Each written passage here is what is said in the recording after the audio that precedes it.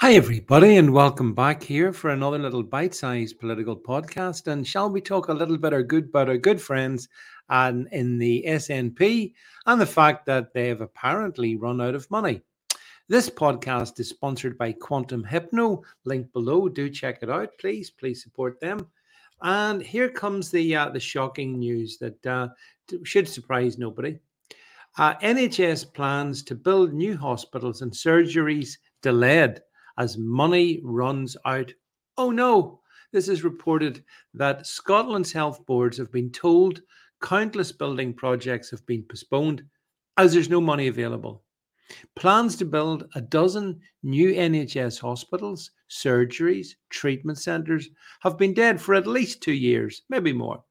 However, the Scottish Government has told Scotland's health boards that there is no finance for the countless building projects that had been planned. Amongst these projects is a network of 10 treatment cancers, which are treatment centres, which were expected to create at least 40,000 additional elective surgery, diagnostic centres, and other procedures a year by 2026. So let's look at some of the buildings that are old. NHS Lothian, the new cancer centre in Edinburgh, not happening. New Eye Hospital in Edinburgh, not happening. National Treatment Centre in Livingstone, not happening. How about NHS Highland? Replacement Hospital in Fort William, not happening. Upgrading Caithness General Hospital, not happening. Okay, well, what about NHS Grampian? National Treatment Centre in Aberdeen, not happening. MRI scanner in Elgin, not happening. How about NHS Teesside, National Treatment Centre at Perth Royal Infirmary, not happening. In fact, there's a 10% real terms cut in funding due to inflation. So look, so the thing that gets me with this, so all that stuff, so they're absolutely taking the axe to NHS projects. Meanwhile, this is the same SNP that's able to find, for example, if you look on their website, they've committed 2.5 million for what's called the Global Health Fund. They've sent 3/4 of 750,000 to Gaza. They're able to fund their climate reparations. Yes, Scotland showing the lead in funding climate reparations.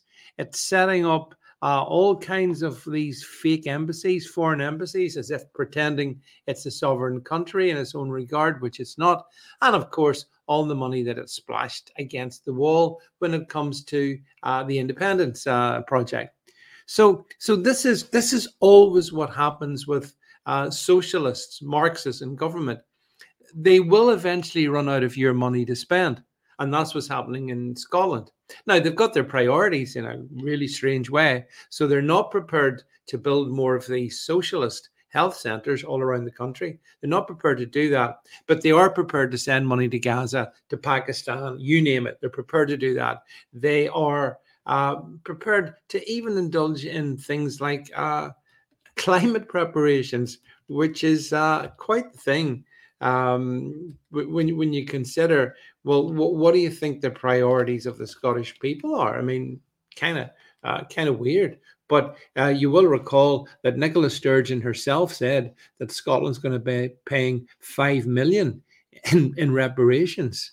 I'm not sure how much of that has been spent, but she's on record at COP27 saying Scotland would show the way in spending 5 million in reparations to developing countries. So you see the absolutely perverse mindset of the hard left. And believe you me, this is exactly what we're going to see from Labour in the next 5 years, except on an even bigger scale. These people have absolute contempt for their voters. They only need the voters to get into power. Then they get on with doing the stuff that they want to do, which in this case is splashing the cash everywhere, but in Scotland, on the needs of Scottish people, that's a step too far for them. So yes, cutbacks for Glasgow, but not for Gaza. That should be a slogan, perhaps, for the SNP when they come to stand for election later this year. And of course, as always, they'll blame it all on England. But I mean, it's not England that's forcing them to prioritize money to Pakistan, to the third world, to Gaza, to climate reparations, on fake embassies. It's not England that's facing any them to do, forcing them to do any of that. These are actual decisions, priorities put in place by the SNP. The buck stops entirely on the desk of the SNP. One of the reasons you're going to see the SNP get absolutely monstered when people do get to the polls.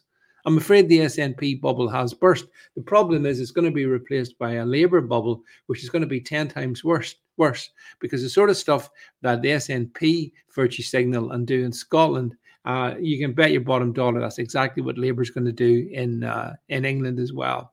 And so that's why we're in for tricky times ahead.